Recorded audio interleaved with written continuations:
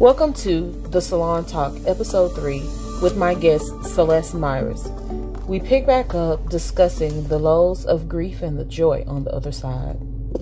So I want to talk about like the low parts, because again, we're talking about smiling through the pain. For me, what a lot of people, I don't know about you, but for me, it was very difficult because there were always someone all day, every day. I'm so proud of you. Oh, you're so strong. You're this, you're that. And so, I got to a point where I'm thinking in my head, like, you can't tell I'm broken. But of course, they couldn't tell because I'm smiling, right? Life is going on. And the thing is, people look and say, oh, I'm so proud of you. Oh, you're so strong or whatever. But it's like, I literally can't sit in this. Like, I got bills. I have family. I have a husband. I have a business or businesses. I have things going on. Like, I can't just stop. But for me, what people did not see was the at home part. Every night I got home, it got to a point, I'll say this, it wasn't like, I don't know if it started this way, but I ended up not being able to sleep. Like, I was, every time I closed my eyes, I saw my mom. But it wasn't my mom, it was her through her cancer. I started self-medicating. I started drinking. And one drink every other day became a drink every night. And then one drink every night became 2 drinks every night.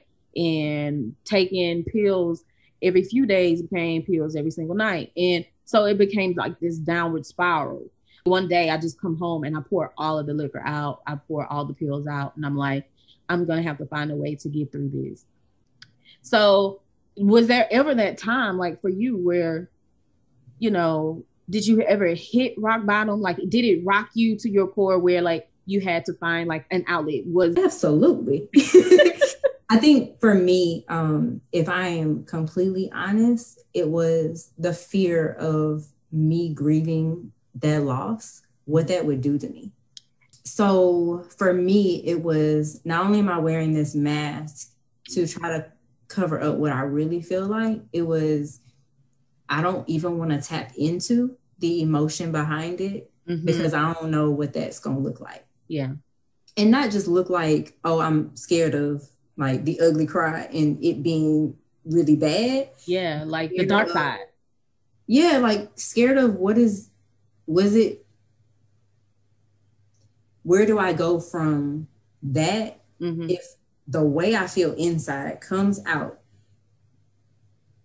It's almost like you're afraid of bleeding on other people. Yes. For me, it was wanting to escape that feeling. Right. So whatever that was, wanting to escape that feeling because the pain was so great. And to be honest, like I didn't have time for it. Right. Like the day he passed, I immediately had to call family. Like I didn't get a chance to immediately grieve because there was work to be done. So I think for me, I used a lot of excuses of I can't even go there. Even with my husband, like he is my safe place and he is my person. But even with him, like I couldn't cry with him. I couldn't. Yeah. Because if I did, I didn't know how to, like if I allowed myself to, I would immediately stop crying because I was like, I can't go there. Right. Because if I do, I don't know how long this is going to last. I don't know where I'm going to go. I'll stay here. Yeah. And so I did. I masked a lot. I tried to cover up. And it allowed anxiety to creep in. I would literally, like my chest would be tight. I would be like where I felt like I couldn't breathe. Yeah. It started to manifest physically. It manifested physically. So I did, like, I would have a drink so that I could try to calm myself down. I would try to, escape in whatever form, whether that was I'm going to be in denial or I'm going to have this drink so that I can ease my whatever physically I'm feeling, try to escape it. I think work became really big for me so that I could just escape how I was feeling. because as soon as you go back to work, people act as if you're okay. Yeah, and that for me became an escape that was unhealthy. And I had to be real with myself and recognize, like, I didn't want to be on anybody's medication. I didn't want to kind of do anything that was going to create these bad habits. So I started going to therapy, where somebody who didn't know me, was not tied to how I felt or what I said. I could just be honest on that couch and cry without feeling like I had to be strong for somebody else. Yeah, I think that's the hardest part. Like, again, as women, we carry the weight of so much. And so, you being in leadership, you being a wife, you having to be a daughter who was not only caring for a parent who was terminal, but also your parent who was still here, then handling all of the business. There was a lot of weight on you. Mm-hmm. And so, the thing about that weight is that, like you said, we really don't even have time. It's like, but hindsight, would you have taken, because no matter how long we ran, from those, and remember, I would say, sis, it's going to catch you. You can run all you want. Those feelings are going to catch you because they're never going to go away. All you can do is mask them. All you can do is, out of sight, out of mind, push them down, drown them out with alcohol, drugs, or whatever the case may be, or whatever that person's vice may be. But at some point, it's going to catch you. Yeah. So in hindsight, would you address it quicker? Would you, of course, everybody's journey is different, but would you do anything different? The way you handled it, would you do anything different? I would have asked for what I needed. And I would have named it.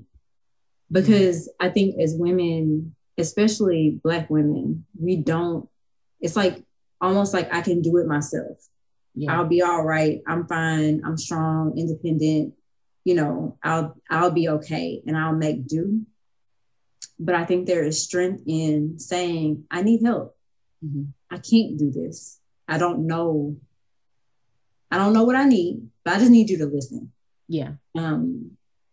There were a lot of people who reached out and said, like, hey, if you just need to cry on the phone, I will hold the phone and be okay. But my pride was so strong that I didn't even call.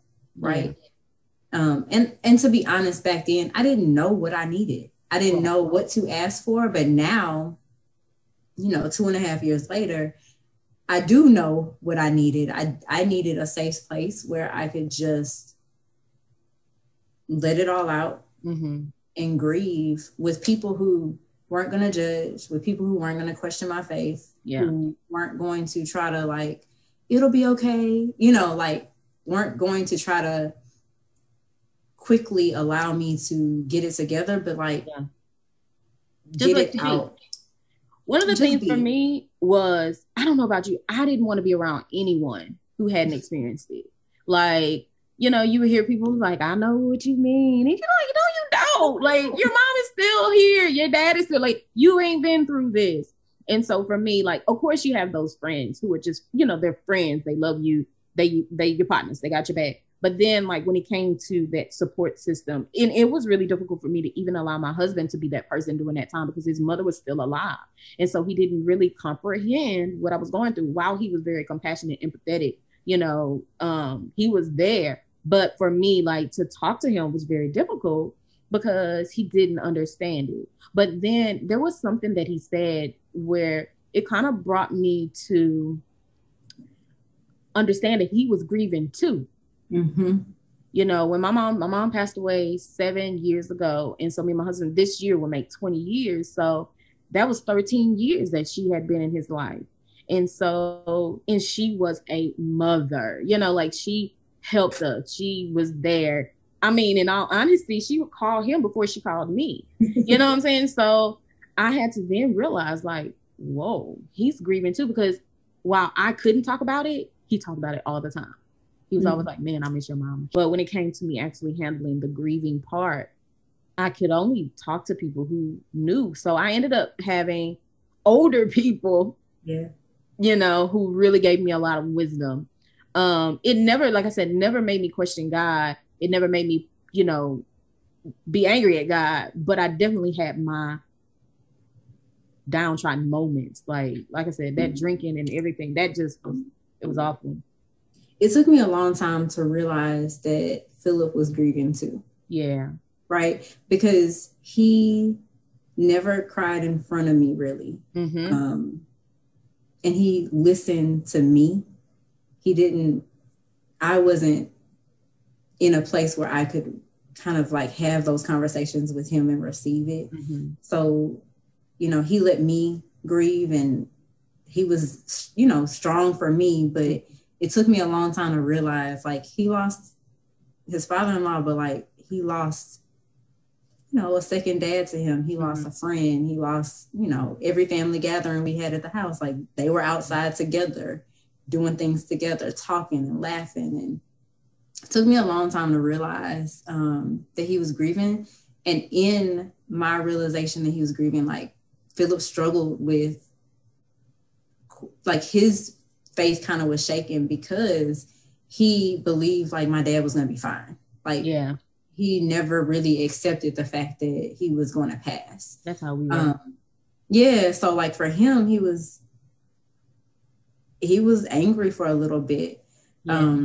But we had this conversation where he was, you know, praying and frustrated, and God basically revealed to him that my dad had free will. Like, it could have been a different way, but my dad was ready. Yeah. And that, you know, he honored my dad's request. And that gave him some peace. And I think for me, you talked about wanting to be around people who understood. I am super blessed that Philip's dad is like a second dad to me.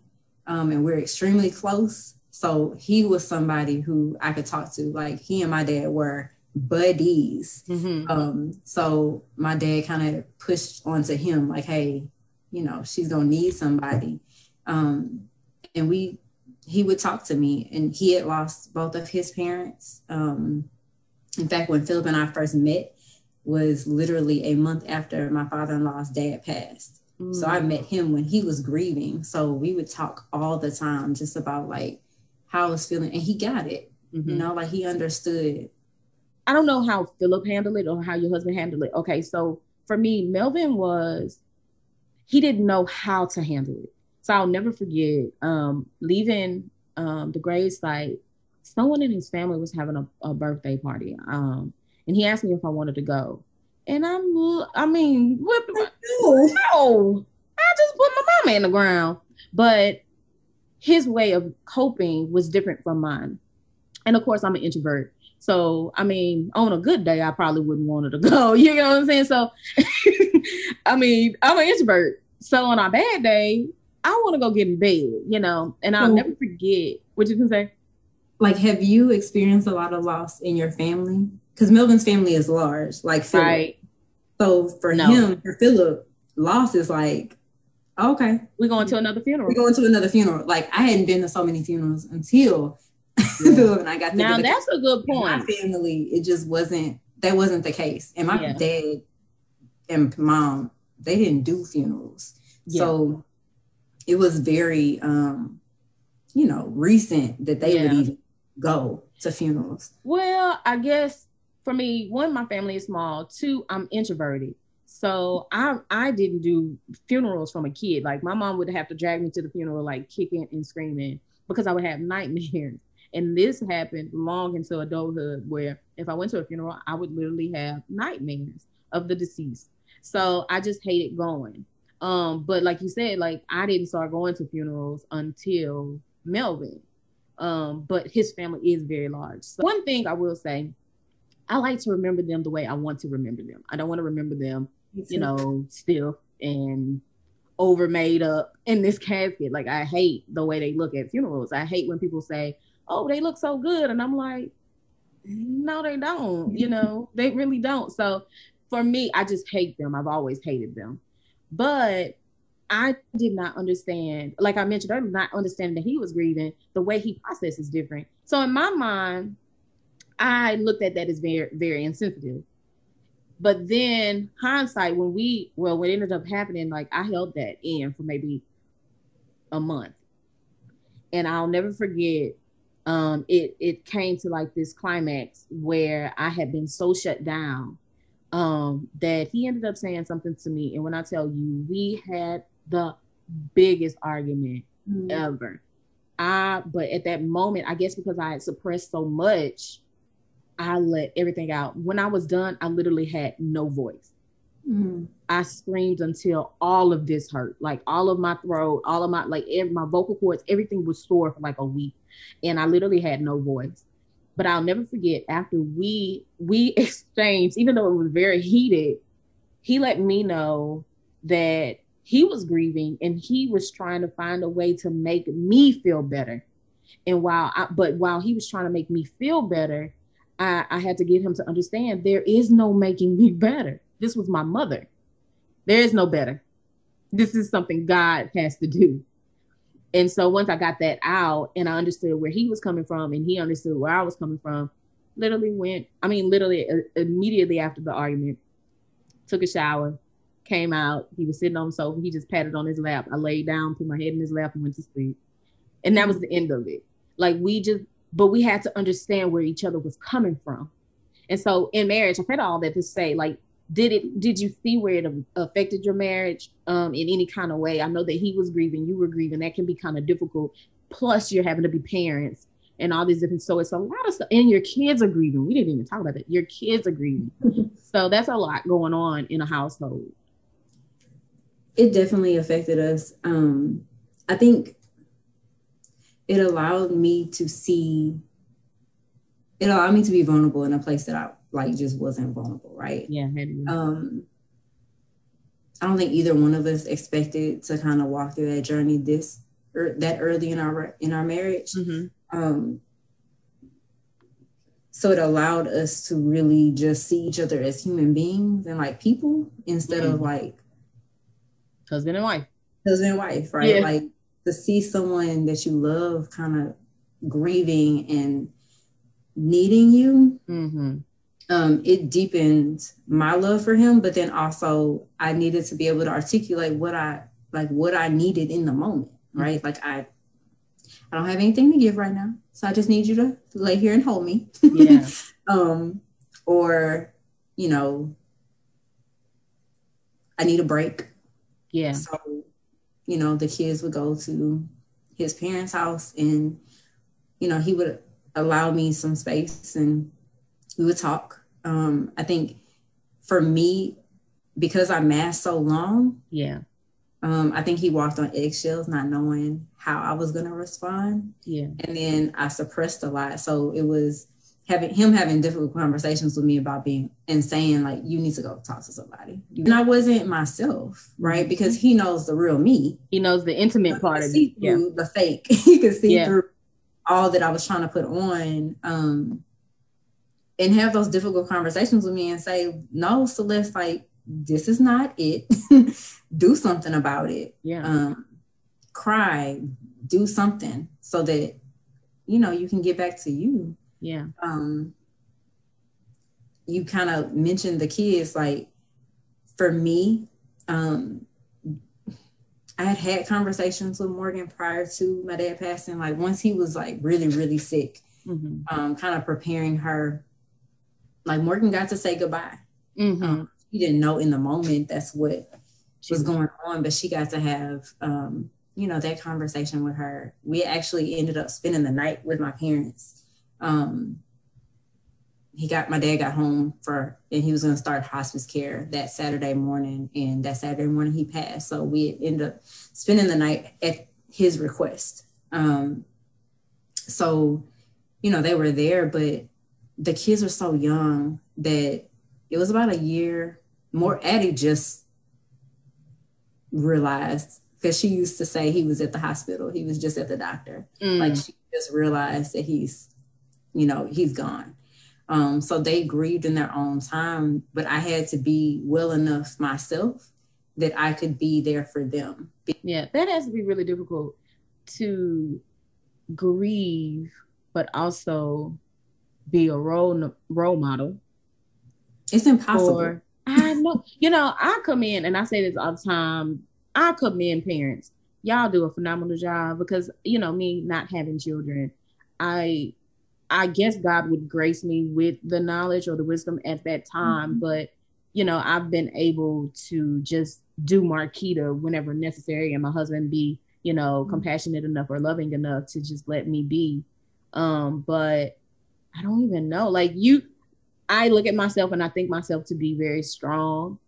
But you having to grieve and be a mother and nurture them through their grieving process. I mean, that is, I don't even understand. Like, I can't even comprehend it.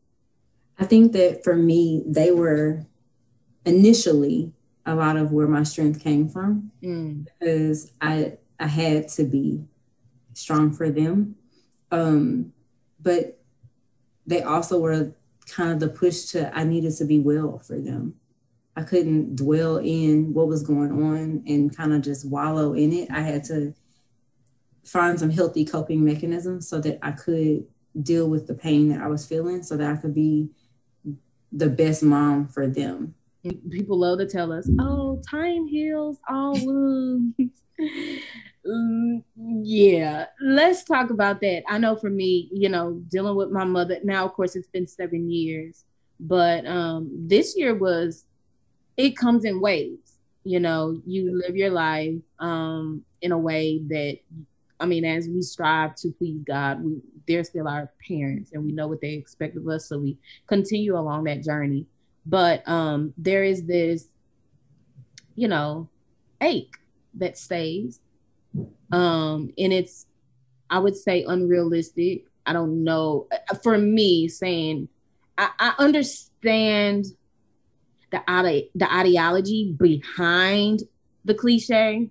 But is there ever really, I think we touched on it a little bit earlier, is there ever really real healing? I feel like I've learned how to deal with the pain. Yeah. I feel like I'm constantly yearning for a conversation, for a hug, for, something that is familiar, kind of with my dad's presence.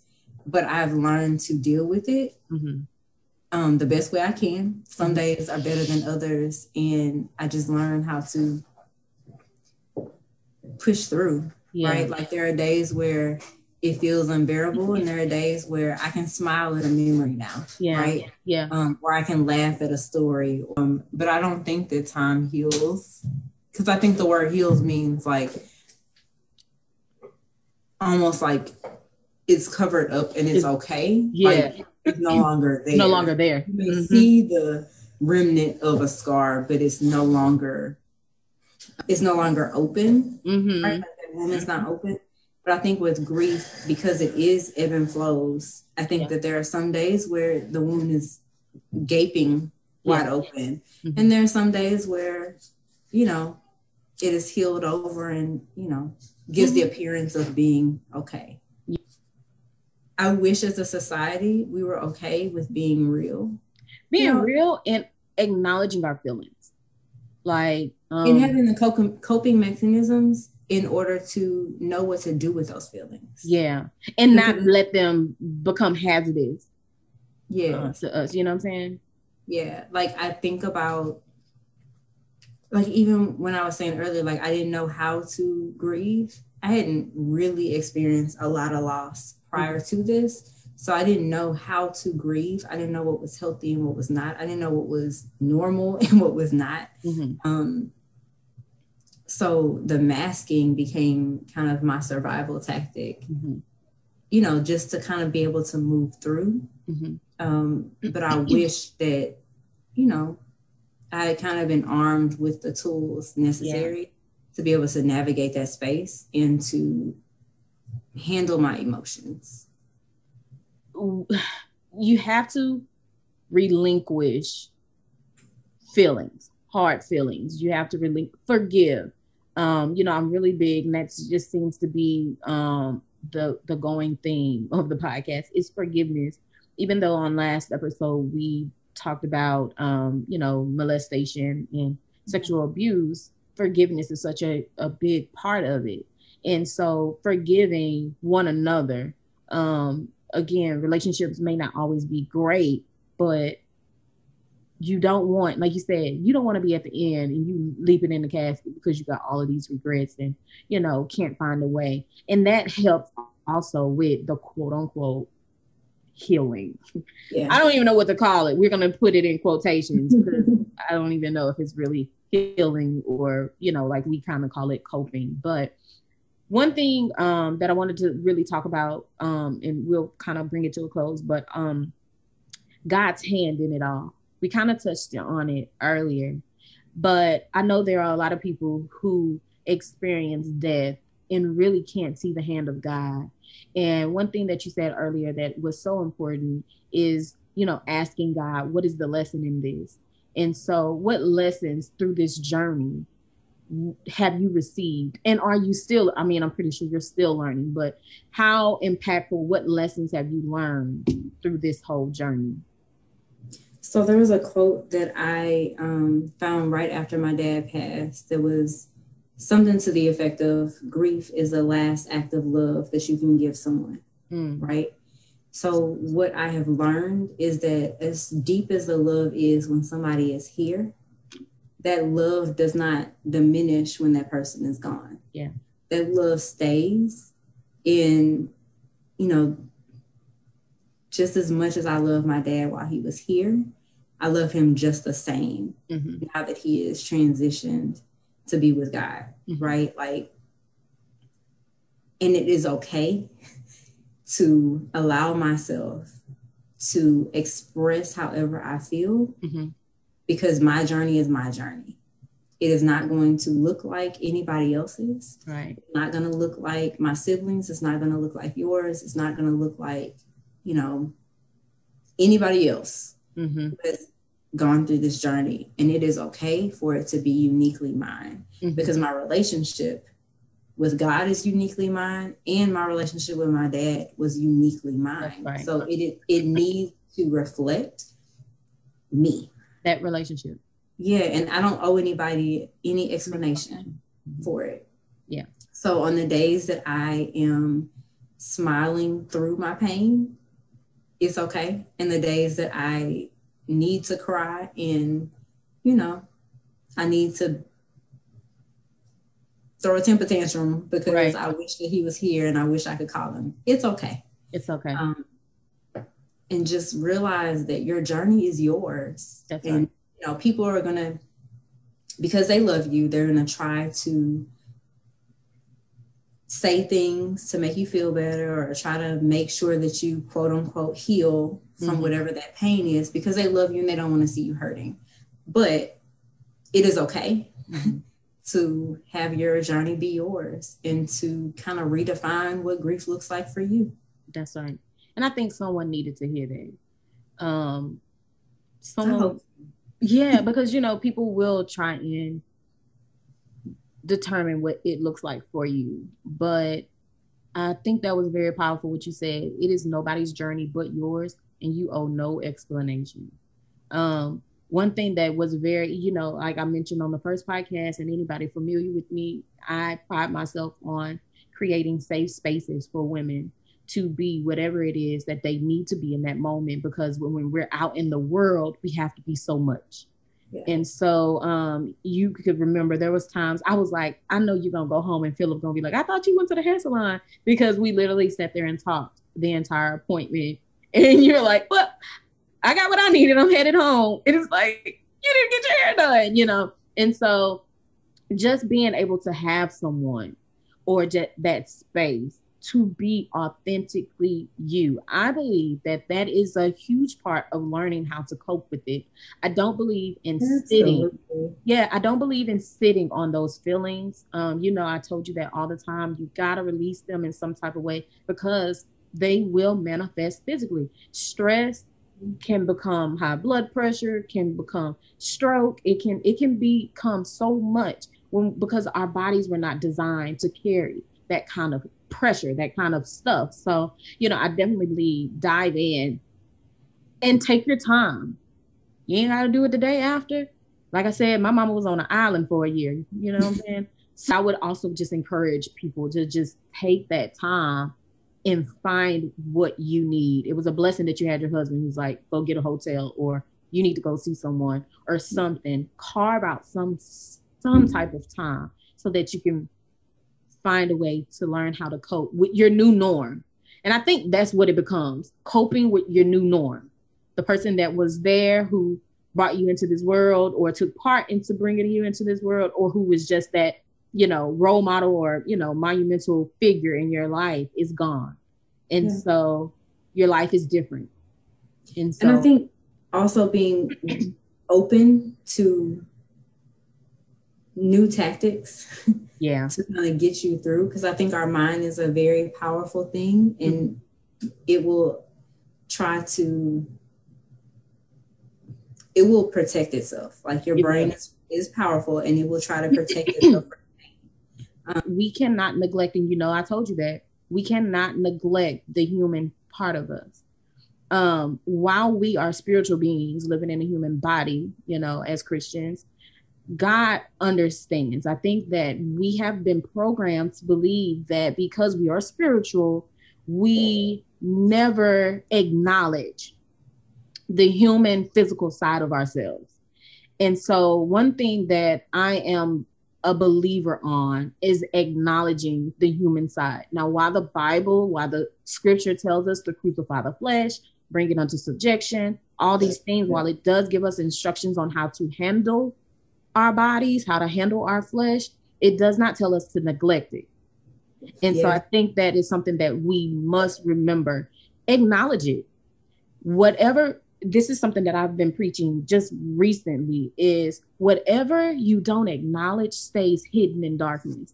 And who is the king of darkness? And so if you never bring light to it, you give the enemy access to play and tap dance on that. And so he can take it and manifest it into something big and monstrous if you never acknowledge it. So acknowledge it. Make sure that you're like, I'm mad right now. I'm sad right now. Or else you give him leeway to make it into something else. But once you acknowledge it, take it to God. I will have, and I mentioned that before, I will have conversations with God like I'm talking to you. It's like, God, I don't understand. God, I'm hurting. Do you think he don't know? He already knows. He's omniscient. He's not hiding anything. That's right. He knows everything. So a lot of times he said that his strength is made perfect in our weakness. Like his strength, like if we never acknowledge our weakness, he can never be our strength.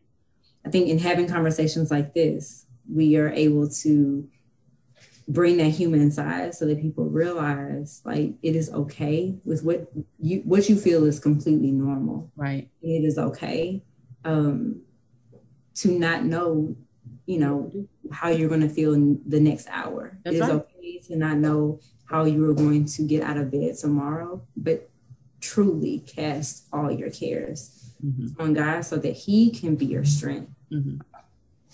Because I don't know how I would have dealt with this had I not had a relationship with God. Like, I don't either. I didn't have a relationship with my heavenly father, losing my earthly father, like,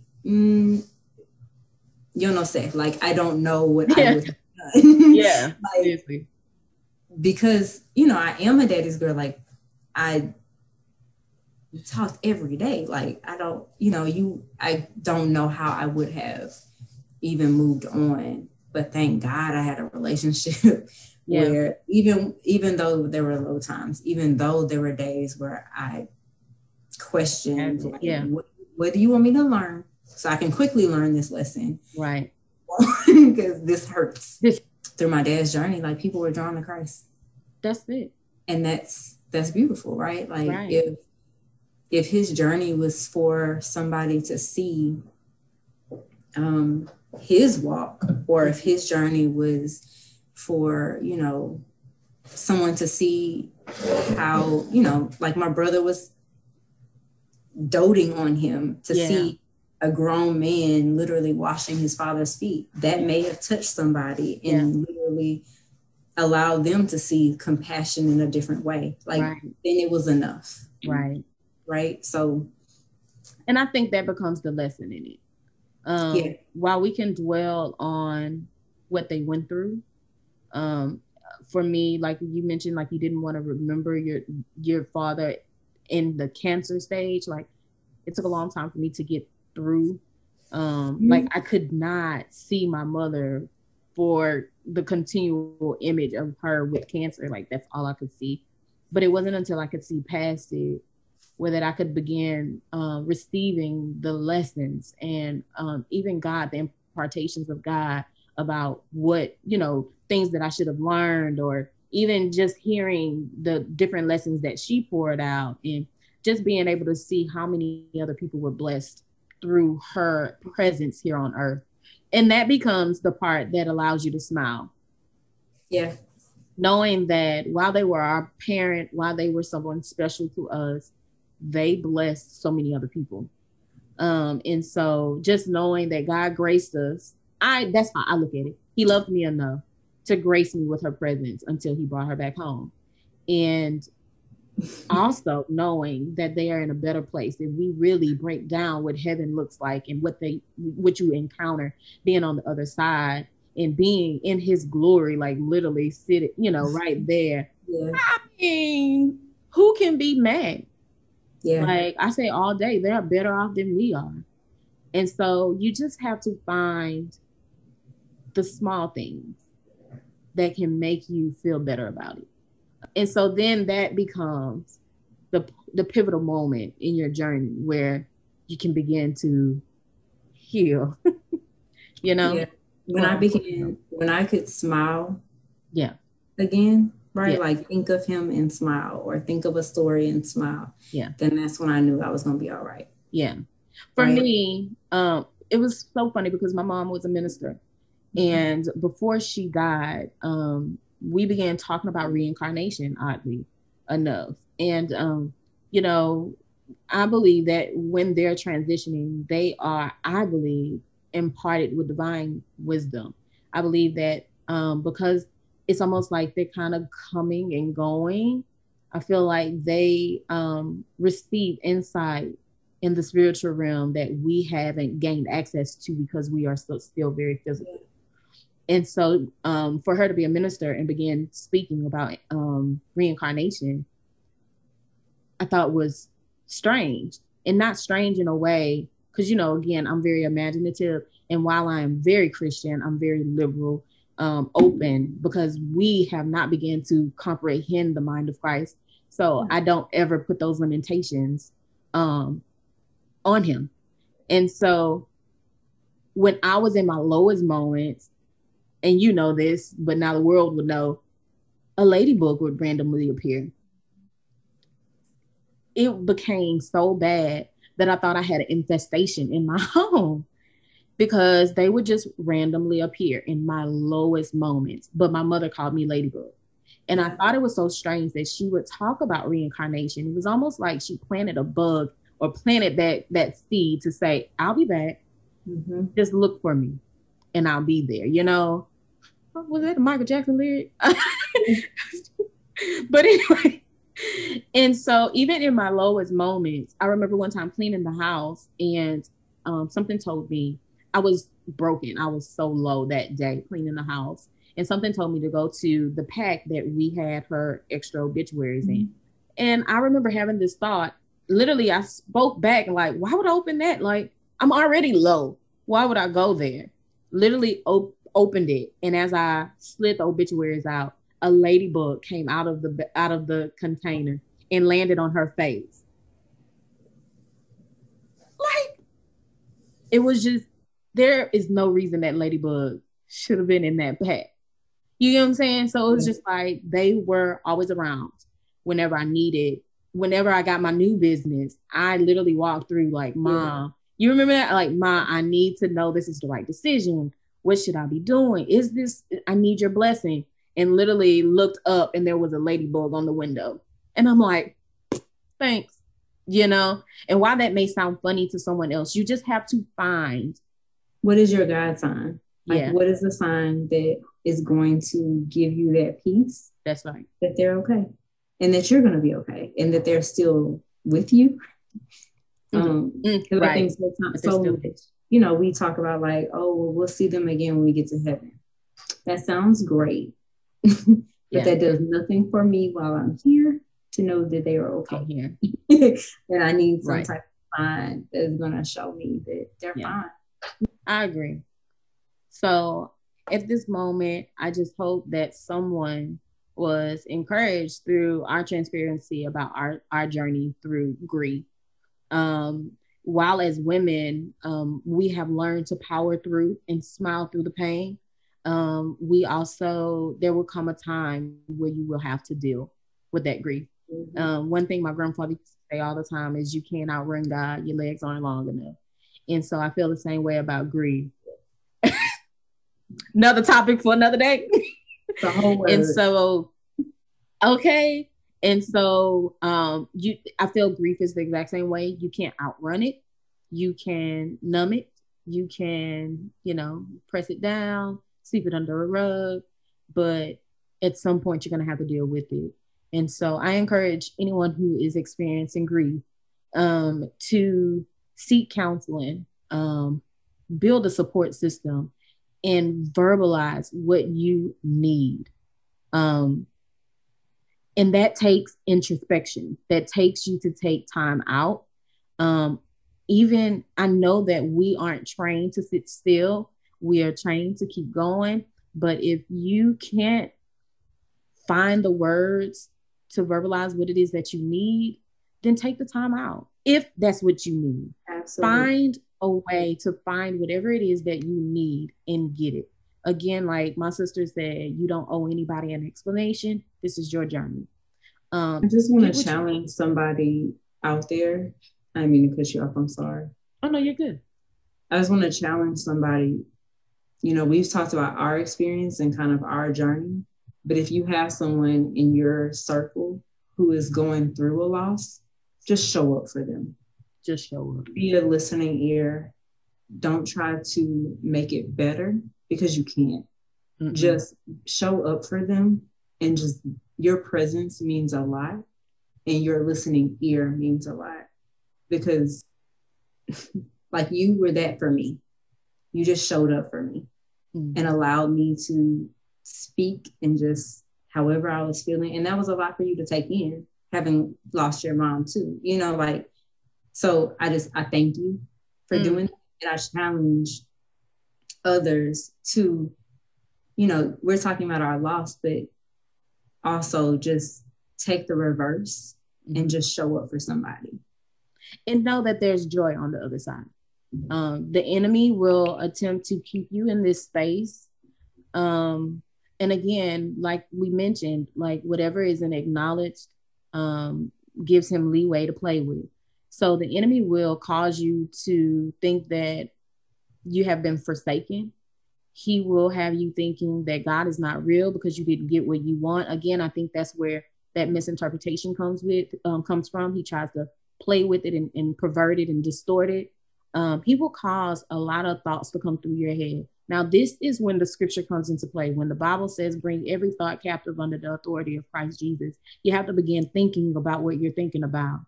And so if you're thinking these thoughts that are not of God, that are contradicting to what we know to be the truth, then we have to bring them unto captivity.